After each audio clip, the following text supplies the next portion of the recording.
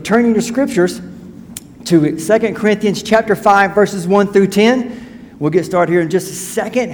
What we're going to do is do some context. And there's a little hum up here, Kelsey, and she's working on it. So the context for our scripture, need to look at a little bit before. In chapter 4, we're going to see what the context of what chapter 5 is all about. And so in 2 Corinthians chapter 5, I'll begin with chapter 4, around verse 8. Paul says, "We are afflicted in every way, but not crushed. We are perplexed, but not in despair. We are persecuted, but not abandoned. We are struck down, but not destroyed. We always carry the death of Jesus in our body so that the life of Jesus may also be displayed in our body." Now I'm picking up with verse 16. "Therefore, we do not give up. Even though our outer person is being destroyed, our inner person is being renewed day by day. For a momentary light affliction is producing for us an absolutely incomparable eternal weight of glory. So we do not focus on what is seen, but what is unseen. For what is seen is temporary, but what is unseen is eternal." Now we begin with chapter 5, verse 1 and following. "For we know that if our earthly tent we live in is destroyed, we have a building from God, an eternal dwelling in the heavens, not made with hands. Indeed, we groan in this tent, desiring to put on our heavenly dwelling, since when we take it off, we will not be found naked. Indeed, we groan while we are in this tent, burdened as we are, because we do not want to be unclothed, but clothed, so that the mortality may be swallowed up by life. Now, the one who prepared us for this very purpose is God, who gave us the Spirit as a down payment. So we're always confident and know that while we're at home in the body, we are away from the Lord. For we walk by faith, not by sight. In fact, we are confident we would prefer to be away from the body and at home with the Lord. Therefore, whether we are at home or away, we make it our aim to be pleasing to Him. For we must all appear before the judgment seat of Christ, so that each may be repaid for what he has done in the body, whether good or evil." Bow with me. Father God, may your words ring true, and you enlighten us to your ways and not our ways. In Jesus Christ's name, amen. Paul's talking about a few things here. 1, our earthly tent. 2, our heavenly body and our heavenly dwelling. And 3, eternity, heaven. Now, have you ever stopped to ask yourself this question? What is eternity? It's a big question. It could be answered simply if you look up a dictionary, because the dictionary says it is infinite, unending time. It's pretty basic, but it's a little bit more than that, according to the scriptures. Now, in this world, there's a different view of eternity sometimes. So let's look at what some of the world looks at, some of their views on eternity. So the first up we're going to look at is something we call secularism. Basically, only the here and now exist. Pretty simple. Moving on to something else called atheistic existentialism. Basically the same thing. Only here, nothing else. Death is the end. That's it. Done. But then there's the old USA homegrown pragmatism. It says, since there's no ultimate truth,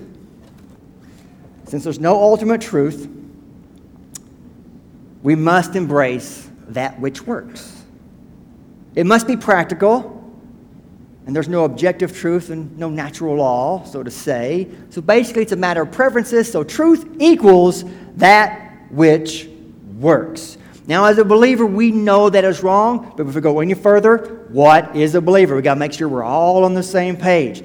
To be a believer, to be one called a Christian, to be one who's saying, I'm a follower of Jesus Christ, here's what has to happen, here's what you have to believe. It's not what I say, it's what the Scripture says. First of all, you know that God has to be drawing you to His Son. It's His work that draws you, all right? you don't have an inclination to want to go to Christ, want to go to God without God drawing you to His Son in the first place. So it's His doing. Then once you realize that you're being drawn, you have to answer these questions about Jesus. He was born of a virgin, right? He was and is God's Son, and He lived a perfect life. And while He was on this earth, He showed us the characteristics and attributes of God and who He was, and that Him and the Father are the one and the same, and also that He only does what His Father wants Him to do while He's here on this earth, and that He went to the cross. And when He died on the cross, He died for your sins, for your badness, for your evil things. Then you have to believe that He rose again on the third day, conquering death. And then we know there's witnesses saw Him. The Scripture tells us hundreds and hundreds of witnesses saw Him. And then He ascended into the heavens, and He's now seated at the right hand of the Father because His work is done in justification and salvation. That's just part of it. Then when you realize that and believe that, then as a potential believer, you have to go to Him and say, I've got nothing. I am mourning my sin, my evilness. I have nothing good to bring to the table, Jesus. And there's no way I can please God. There's no way I can please you. I give you everything. Please forgive me. Then Christ will give you His forgiveness. He will give you His mercy. He will give you His grace, all right, and His righteousness. And you are saved, justified. But then there's a whole process. The rest of your life is this big word called sanctification, meaning you are being made more and more and more like Christ. More and more like Christ-like mind. More and more holy like Christ. But we'll never obtain that because of the flesh we live in. It's a constant battle. But once that happens, then we know we have an eternal glory waiting for us called glorification when we have a new body and we get to be in heaven. That's what it means to be a believer. Now that we're all on the same page, we look back at this pragmatism, atheistic extensionism, and we look at secularism. They believe, remember, the here and now. But one scripture, the very beginning of the Bible, flies in the face of this concept that there's nothing after death. There's only the here and now. It's when in the beginning, God created the heavens and the earth. Meaning that there was a God, and He was before time. So He's outside of time. God is eternal. God is eternity. And He created. All right? Nothing created Him. That flies in the face of these type of things. But did you know that the majority of these type believers of this thought process of pragmatism, secularism, atheistic extensionism do believe in a type of eternity? All you have to do is ask them. This is for a fun way to interact with people. Ask them, because most of them believe in that situation of a Big Bang Theory. And the Big Bang Theory is basically everything came from a singular type of form, singularity type form, right? Just one dot out there. What's out there? Just nothing, just a single form, single point. Okay? And you push them, they say, where did it come from? And they will say, it was always there. Friends, that's the actual definition of eternity. Always there. But yet they don't believe in eternity. But for them to be here in existence, they have to believe in an eternity. But they don't believe in an eternity. See the problem? Then there's this scientific law that they adhere to, as we all do, because it's a scientific law given by us, we know by God, of called inertia. This is just for fun, all right? This is the actual definition for inertia. A property of matter, there it is, matter, by which it continues in its existing state. So if it's at rest, it has to stay at rest. If it's in motion, it's a uniform motion, okay? And it's a straight line. Unless that state is changed by an external force. It can't do it itself. It's external. And that begs us the question to ask them, what, who, where, why, how? How does scientific laws get broken by nothing happening? If it can't happen, it's just sitting there either in motion or not in motion, but it can't change its way unless something happens. It's a neat way to start into a talk. Boom! Because at 2 o'clock, all of a sudden everything just happened on Thursday. What? It goes against all scientific laws. It goes against everything that we adhere to on this earth that we know that's laws of science. That's just an interesting way to start talking about eternity. Now, what do we say about eternity? Well, that's what we're going to talk about the rest of this morning. Look at chapter 5, verse 1. We'll go back through these a little bit verse at a time, and we're going to see what Paul is talking about. In chapter 1, chapter 5, no. For we know that if our earthly tent we live in is destroyed, we have a building from God, an eternal dwelling in the heavens, not made with hands. He's talking about our flesh, and when it goes away, he says we have something else. And it's there in the heavenly place, not made by hands, but we do know who made it, because Jesus tells his disciples, says, I go and prepare a place for you. If it wasn't so, I wouldn't have told you. And Jesus doesn't lie. If he did lie, we shouldn't be here. We're banking on something that it's bankrupt.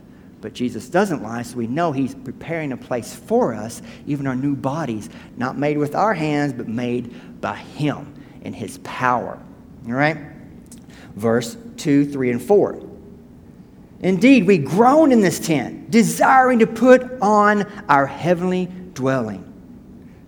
Since we have taken it off, we will not be found naked. Indeed, we groan while we are in this tent, burdened as we are, because we do not want to be unclothed, but clothed, so that mortality may be swallowed up by life. All this is talking about is we groan while we're on this earth because we have failing bodies. There's an optimistic way to look, and there's a pessimistic way to look. I like to be an optimistic person, right? You're born, you're living life to the fullest. But sometimes, if you look at it in a pessimistic way, it might reveal something about how short our life is. Because when you are born, what happens? You began to die. Ooh, Michael, don't go there. Right. We want to be optimistic, but we've got to be realistic, all right? And that's what Paul's saying. He groans here, but he's burdened here, but he can't wait to be in heaven. Let's move on. Verse 5. Now the one who prepared us for this very purpose is God. God has a plan. God has a purpose. No matter what's going on in your life, how crazy, how uncrazy, whatever the case may be, there is a purpose in your life, whether you're following his will or not. It may adjust. You may have a discipline. You may be putting through a certain trial or temptation, not temptation, but trial to help you get through certain things, or you have to live out the consequences of your own choices. But he will never leave you. He will never forsake you. He has a purpose and a design for you. And here's this nice one, the second part of that verse. Who gave us the Spirit as a down payment. That just reminds us of all those times that Jesus in the Bible talks about, hey, there's a marriage coming soon. Jesus is the groom. The church is the bride. We, the people, saints of God, are the bride. And in a wedding, a Jewish wedding at that time, what they did was exchange something of value when they made that commitment to each other for eternity, that covenant they made with each other. And it was a gift, right? We symbolize that sometimes as the giving of rings for that commitment we make for each other. We have nothing to give for this marriage. But Christ pays it for us. Then he says, I'll go one better. I'll give you the Spirit as a down payment. So I help you in our covenant when we do finally get married in the reunion in heaven. It's all done by God. It's all done by Christ. We see in verse 6 about something. So we are always confident and know that while we are at home in the body, we are away from the Lord. There is a real place. Heaven is real. There is an eternity. There is a heaven. And Christians, while we are here, yes, we are separated from the total glory of God. We have to be. Our bodies couldn't maintain that. Remember when Moses was hidden in the cliff, as God just passed by, he saw the trail of him, the very back of him, just a little bit. And he glowed when he saw the people in the Old Testament, the Israelites. He glowed. He had to put a sackcloth or a big old bag over his head to hide his glory from God that was shining off his face. The best way to picture I like to use for this analogy, how our bodies would handle the full glory of God. Go back to the movie Indiana Jones, Raiders of the Lost Ark. At the very end of the movie, they unseal the ark. It's a movie. It's not real. They unseal the ark, and all of a sudden they see some pretty things, and all of a sudden, whoa, these major lights and major things come around, and everybody's faces melt off. That's what would happen to us in the flesh if we saw Christ or saw God in the fullness of their glory. They would destroy us because our bodies, our tents here can't handle that. But there is a difference in heaven. See, even though we're separated from heaven, we're not cut off. We can have glimpses of that glory. We're not cut off because we have communication through prayer. We're not cut off because, remember, we have the Holy Spirit as a down payment that leads, guides, and directs us with the Word of God, leading us. Also, it's God speaking to us. But more on heaven in just a bit. Look at verse 7 and then verse 8. For we walk by faith and not by sight. We know what that is, right? We can't see the Spirit moving. Actually see the Spirit. We can see what it does, like the wind. Jesus said, hey, it's like the wind. You see what the effects of it, but you don't see the wind. Same scenario. We can't see everything. So we have to live by faith and not by sight. In fact, verse 8, we are confident, and we would prefer to be away from the body and at home with the Lord. Yes, as believers, we should be excited about heaven. Heaven is absolutely a better place than this earth. We can look forward to it. We can be, like I said, excited about it because of what we are told about eternity from God's Word. You know, there's over 550 or close to 550 verses concerning heaven. And the main word that's used in the Old Testament about heaven, the main word that's used over and over again, is this word called Shemayin. All right, it means heights. Now, in the Greek, in the New Testament, the main word that's used for heaven over and over again is Uranus. That means raised or lofty. So you put those together, you kind of get this thing. It's high, lofted, high up, lifted up, right? It's up. Heaven is up. What else is heaven? Well, it is where God dwells. Scripture, here we go. We're going to read them quickly to move on. For a high and exalted one who lives forever, whose name is the Holy, says this, I live in a high and holy place. Isaiah 57:15. The Lord looks down from the heavens. He observes everyone. He gazes in all the inhabitants of the earth. Psalm 33:13-14. The one who conquers, I will make a pillar in my temple of my God. He will never go out again. I will write on him the name of my God, the name of the city of my God, the new Jerusalem, which comes down from out of heaven from my God, and my new name. Revelation 3:12. All right, Michael. That's the scriptures. That's just three. There's a lot more. Remember, there's close to 550. What did Jesus say about heaven? Anything? Well, let's find out. I'll just use Matthew, the first few chapters of Matthew, 5 and 6, right? In the same way, let your light shine before others so that you may see, that they may see your good works and give glory to the Father in heaven. Matthew 5:16. How about 5:34? But I tell you, don't take an oath at all, either by heaven, because it's God's throne. 5:45. So that you may be children of your Father, where? In heaven. 6:9. Therefore, you should pray like this: Our Father in heaven. Continue, 7:11. If you then, who are evil, know how to give good gifts to your children, how much more will your Father in heaven give good things to those who ask him? In heaven. Not done yet. 7:21. Not everyone who says to me, Lord, Lord, will enter the kingdom of heaven, but only the one who does the will of my Father in heaven. And finally, therefore, everyone who will acknowledge me before others, I will also acknowledge him before my Father in heaven. You think Jesus was trying to tell us something? I think it's God is in heaven. It's his throne. Done deal. But he does one better. Then he tells everybody where he came from. Here's some selected passages from John.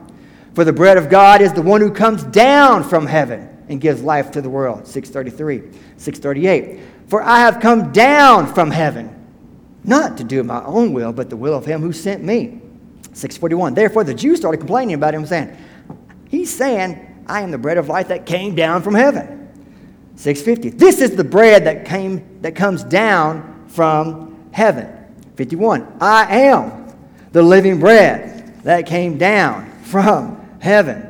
58. This is the bread that came down from heaven. Saints, believers, heaven is real. And as I said in the first verse, we don't need a movie entitled that to tell us that there is a heaven. And don't care what other people, we don't need affirmation or confirmation, because the truth is here in the pudding. So that it's God's word tells us. Jesus Christ himself tells us there's a place. It's over and over again. There's a here and there's a there.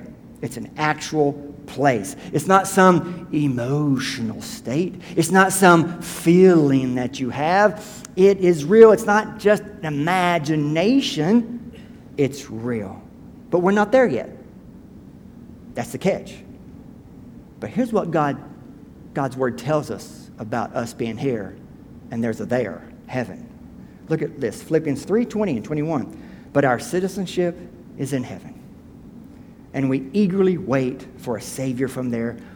Just in case you didn't know what it was, the Lord Jesus Christ. And Paul continues, He will transform the body of our humble condition into the likeness of His glorious body by the power that enables Him to subject everything to Himself. Now, what is so neat about that citizenship that's mentioned in the New Testament Greek? It has a terminology that refers to a colony of foreigners. It's a word study I looked up. Think about that. A colony of foreigners. Sound familiar? There's some scripture about that. But moving on. In another source, it says it's used to describe a capital city that kept the names of its citizens on a register. That's what this mentality of this citizenship Paul is mentioning. Does that sound familiar? It should be, because Luke 10, verse 20, Jesus is talking to the disciples and says this, however, don't rejoice that the spirits submit to you, but rejoice that your names are written in heaven. Is your name written in heaven? Is your citizenship in heaven? Or are you just a citizen here on this earth, which has a different registry? But when we get to heaven, how will we know each other? It's a nice thing to think about. How do we know each other? The best way to describe it is that we will know each other the way we can comprehend intimately. We will know each other. How? Well, looking at an example that happened in Scripture. We got James, John, and Peter went with Jesus up on the mountain, and something happened. Transfiguration happened. Now, they don't tell us what happened in the conversation, so we can maybe assume that they weren't near it, but they were there to see it. The question is, how did they know it was Elijah and Moses? Did Jesus say, all right, we got some introductions here, like a Super Bowl meeting. Hey, Captain, this is James. This is Elijah, this is John, this is Moses, this is... Or do they have heavenly name tags? I'm John. I'm Elijah. And the bigger your name tag, the more reward. No, I'm just kidding. So what is that? Do they have heavenly name tags? Probably not. Just going out on a limb. But they were seeing things in the Spirit at that time. And they knew who Elijah and Moses were. That's a logical assumption. Maybe different. I'm just throwing it out there. Something to think about. We will know each other in a way that we can't comprehend on this earth. We will know each other intimately up there in heaven. There's an important question to ask yourself in 1 Corinthians chapter 5, verse 8. In fact, we are confident, and we would prefer to be away from the body and at home with the Lord. Are you heavenly minded? Do we have the right attitude as foreigners on this earth with our citizenship in heaven? Do we have the right heavenly minded attitude? It's hard to think heavenly minded. It is. Why? Because we sometimes hold so tightly to this world. But it makes sense. Why? It's the only thing we've ever known. It's all we've known. Think about it. The happinesses we've had here has been on this earth. The friendships, the activities, the fellowship, the love, those precious moments. But we have to remember what Jesus said in Mark 8:36. For what does it profit a man to gain the whole world and forfeit his soul? We're not in heaven. But our citizenship is in heaven. So we're on this earth.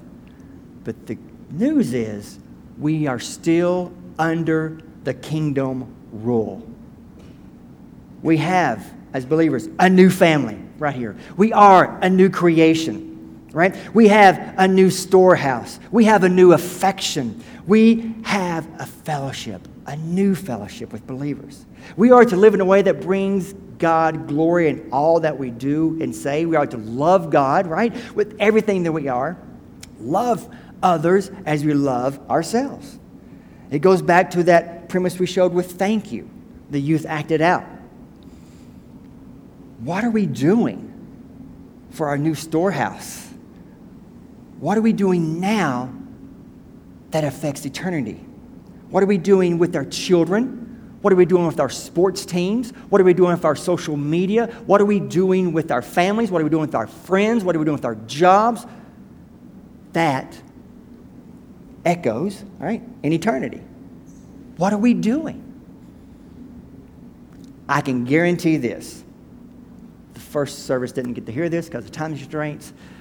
It's just one sentence. I mean, for a really big, long setup, the anticipation, I see it's almost there. Not enough. We're not doing enough. I don't care if you're Billy Graham, type-ish person. We can never do enough. We can never do enough. And that's the rub. That's where we go, oh, man. So you're saying I can never sit back and rest on my laurels, so to say? No. It's never enough. But it is when Christ is involved. Not with us, but with Christ. What are we doing on this earth? Nothing. Doesn't mean nothing. It's what is Christ doing on this earth through us that brings him glory. You see what Alex was the main man that was here receiving all these thank yous. And he works on it. He always tries to get in character. And I like his facial expression. It's like, hey, this is great. It's like, oh, this is awkward, right? This is weird. I just can't believe this is happening. All these people are thanking me. I feel overwhelmed. I'm not worthy of this. And it's so true. Because think about it. We act these things out a certain way to bring across the theological principle. Think about it. He receives all these thank yous for all the people that Christ worked through him to reach. And Christ is saying, this is for you. You did this for me, but I was working through you. So at the very end of that song, what happens? Alex comes in to the fold, and Jesus goes to the forefront, and it all goes back to Christ. He receives all glory, all honor, all things that you do on this earth for him is for him. He gives back to him. When you receive a crown of glory, I dare say you'll feel like giving it right back to him. Well done, my good and faithful servant. Christ, I'm not worthy. I only did it because you was in me. That's the attitude. That's a heavenly minded attitude. So, there's one more verse we need to read. It gets people uncomfortable. Now, Paul just says in verse 9, therefore we'd rather be at home away than, therefore whether we are at home or away, we make it our aim to be pleasing to him. That's what we should be doing, like that thank you analogy. Verse 10 is a tough one. For we must all appear before the judgment seat of Christ, so that each may be repaid for what he has done in the body, whether good or evil. We're held accountable for every action. This was just a scenario of our good actions. We dare not put the other one up. That's too uncomfortable. What would happen? How are we going to be held accountable for our bad actions? Well, some of us already lived out on earth by the decisions we made, and some of them, it's all speculation after that. We just know we'll be fronted the judgment seat, and we'll know good and bad what we did. And how troublesome and how overwhelming and grieving that will be for us as believers to see what we should have done or what our ramifications, what we didn't do. So we know God dwells in heaven. It's his throne. We know it's eternity. We know it's everlasting. We know that Jesus came from there. We know we would know each other in ways we can't even comprehend here on this earth. But what about the actual description of eternity? Just a few verses, because we can't leave without describing it. Up on the screens are just some of the verses. I'll read them to you. Oop. There we go. Revelation 7, 9 and 10. It says this, after this I looked, and there was a vast multitude for every nation, tribe, people, and language which no one could number, standing before the throne and before the Lamb. They were clothed in white robes, with palm branches in their hands, and they cried out with a loud voice, "Salvation belongs to our God who is seated on the throne and to the Lamb." 21 through 25. I did not see a temple in it, talking about heaven, because the Lord God, the Almighty, and the Lamb are its temple. The city does not need the sun or moon to shine on it, because the glory of God illuminates it, and its lamp is the Lamb. The nations will walk by its light, and the kings of earth will bring their glory into it. Its gates will never close by day, because it will never be night there. 22, 4 and 5. They will see his face, and his name will be on their foreheads. Night will be no more. People will need the light of the lamp. Nope, will not need it. Or the light of the sun, because the Lord God will give them light, and they will reign forever and ever. And back on chapter 21, verse 4. He, Jesus, will wipe away every tear from their eyes. Death will be no more. Grief, crying, pain will be no more, because the previous things have passed away. Did you hear this? Heaven. There will be no wrongdoing. Why? Because there's no tears to even have the effect of it. No disappointments, no sadness, and a list I put together. Just a small list. No more colds. No more viruses. No more flu. No more congestions. No more arthritis. No more headaches. No more migraines. No more joint damage. No more broken bones. No more accidents. No more boo-boos. No more bullies. No more false teeth. No carcinoma cancers like pancreas, breast, prostate, colon cancers. No sarcoma cancers like lymphoma or germ cell tumors. No endocrine diseases. No infectional diseases. No intestinal eye diseases. No communication disorders. No voice disorders. No genetic disorders like hemophilia. No neurological disorders. No liver disorders. No heart disorders. No mental illnesses. No personality disorders. No relationship problems. No divorce. No uncontrollable thoughts of lust. No conceit. No unfaithfulness. No impurities. No drunkenness. No hatred. No envy. No strife. No conceitedness, no politics, amen, no selfish ambition, no idolatry, no greed, no lack of self-control, no sick beds, no hospitals, no funerals, and no cemeteries. That's heaven. That's totally opposite what this earth is. Our citizenship is in heaven. We're just passing through here. With that in mind, just listen to this song.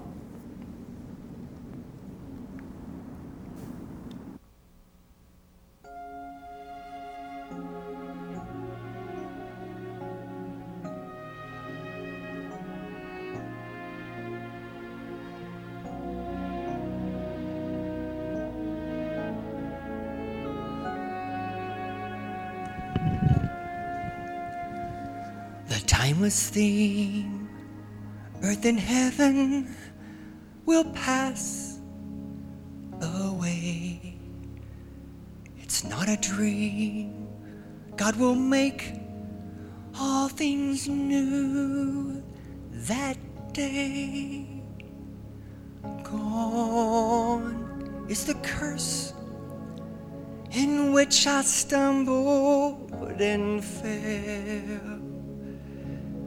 Evil is banished to eternal hell.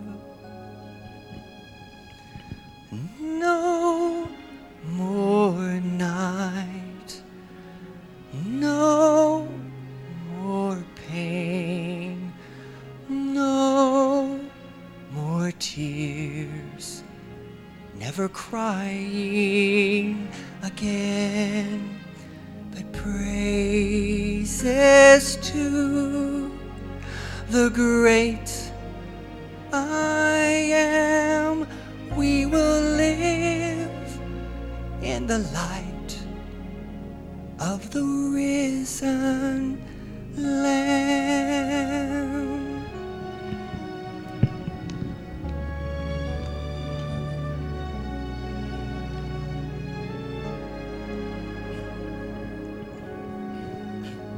See all around, now the nations bow down to sing.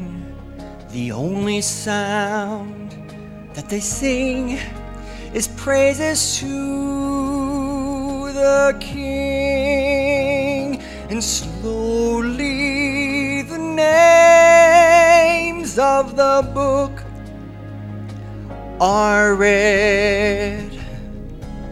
I know the King, so there's no need to dread.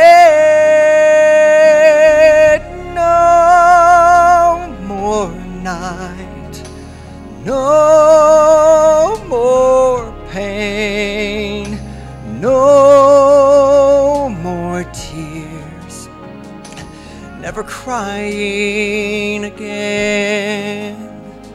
And praises to the great I am. We will live in the light of the risen Lamb. See, over there's a place all prepared just for me, where I will live with my Savior eternally.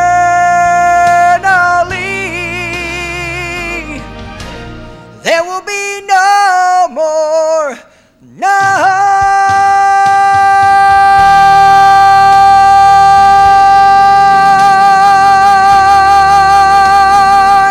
no more pain, and no more tears, and never, ever, never crying again. Praises to the great I am. We're gonna live in the light of the risen Lamb. Praises to the great I am. We're gonna live, I said, we're gonna live in the light of the risen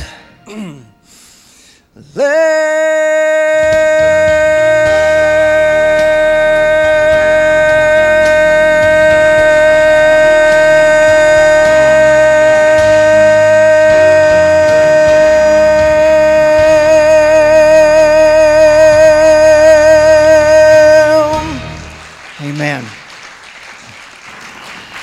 Guys, I started this whole thing off talking about pragmatism, secularism. What they say is this: right now counts for only right now. But the problem is this: right now just is gone. It's gone again. It's gone again. Right now, it's gone again. Right now, see what we're talking about? It's gone. But because of God, right now is for eternity. Right now, what you do now is forever. There's threefold in this invitation. One, do you have eternity secured in heaven? Meaning, is your name written in the Lamb's book of life? If not, I encourage you to come up here and just shortly speak with one of the pastors, or come to find out more about this Jesus of whom we speak of. Two, are you too worldly minded? Are you wrapped up in yourself so much you can't see above your things? You can't see past your desires. Matter of fact, you desire earth more than you do heaven. You're just living for yourself, and then others creep in, you live a little bit for them, and God is a second or third thought. mainly on Wednesdays and Sundays, then this is the time you can come and make it more narrow. Repent and ask Christ, through that down payment of Holy Spirit He gave us, to change you to be more like Himself. Thirdly, are you too heavenly minded? What? You know, saying you're too heavenly minded to be any earthly good? That's a true thing. Are you just piddling around, waiting here on earth, waiting to go to heaven? Remember, this might step on some people's toes. Mine's already black and blue. I had to get new feet put on. Here's the thing. Those who are retired, that's good. Kudos. Hard work for you guys. But you don't retire from the kingdom of God. We don't take breaks. I'm off this weekend from work, so I'm taking a break off from Christ too. We don't take breaks, all right? You don't retire. You don't just wait for heaven to come around. We're supposed to be active in our membership of the citizenship of heaven. Remember, we're to be loving God with all our heart, mind, soul, loving others. We're to be telling others, sharing with others, proclaiming to others about the good news of Jesus in heaven. Then that is your choice, decisions to come down. Do it in your seat, do it in the pulpit. If you need to talk to one of the pastors, you can. And make that right. Because what you do now does matter in eternity. Youth choir, come on up. They'll be leading us in our worship, in our invitation song, and in our worship some more. So would you please stand, and I'll bow with us in prayer for this invitation time.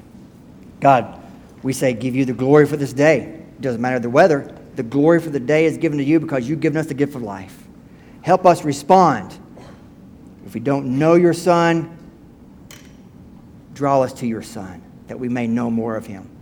If we're too worldly minded, help us come forward and change that with your help, with your guidance and your Spirit. If we're too heavenly minded, adjust our thinking to reach more and more people, to live and give you the glory in all the things that you do. We pray this in the holy God of all the universe. And it's in Jesus Christ's name we ask these things.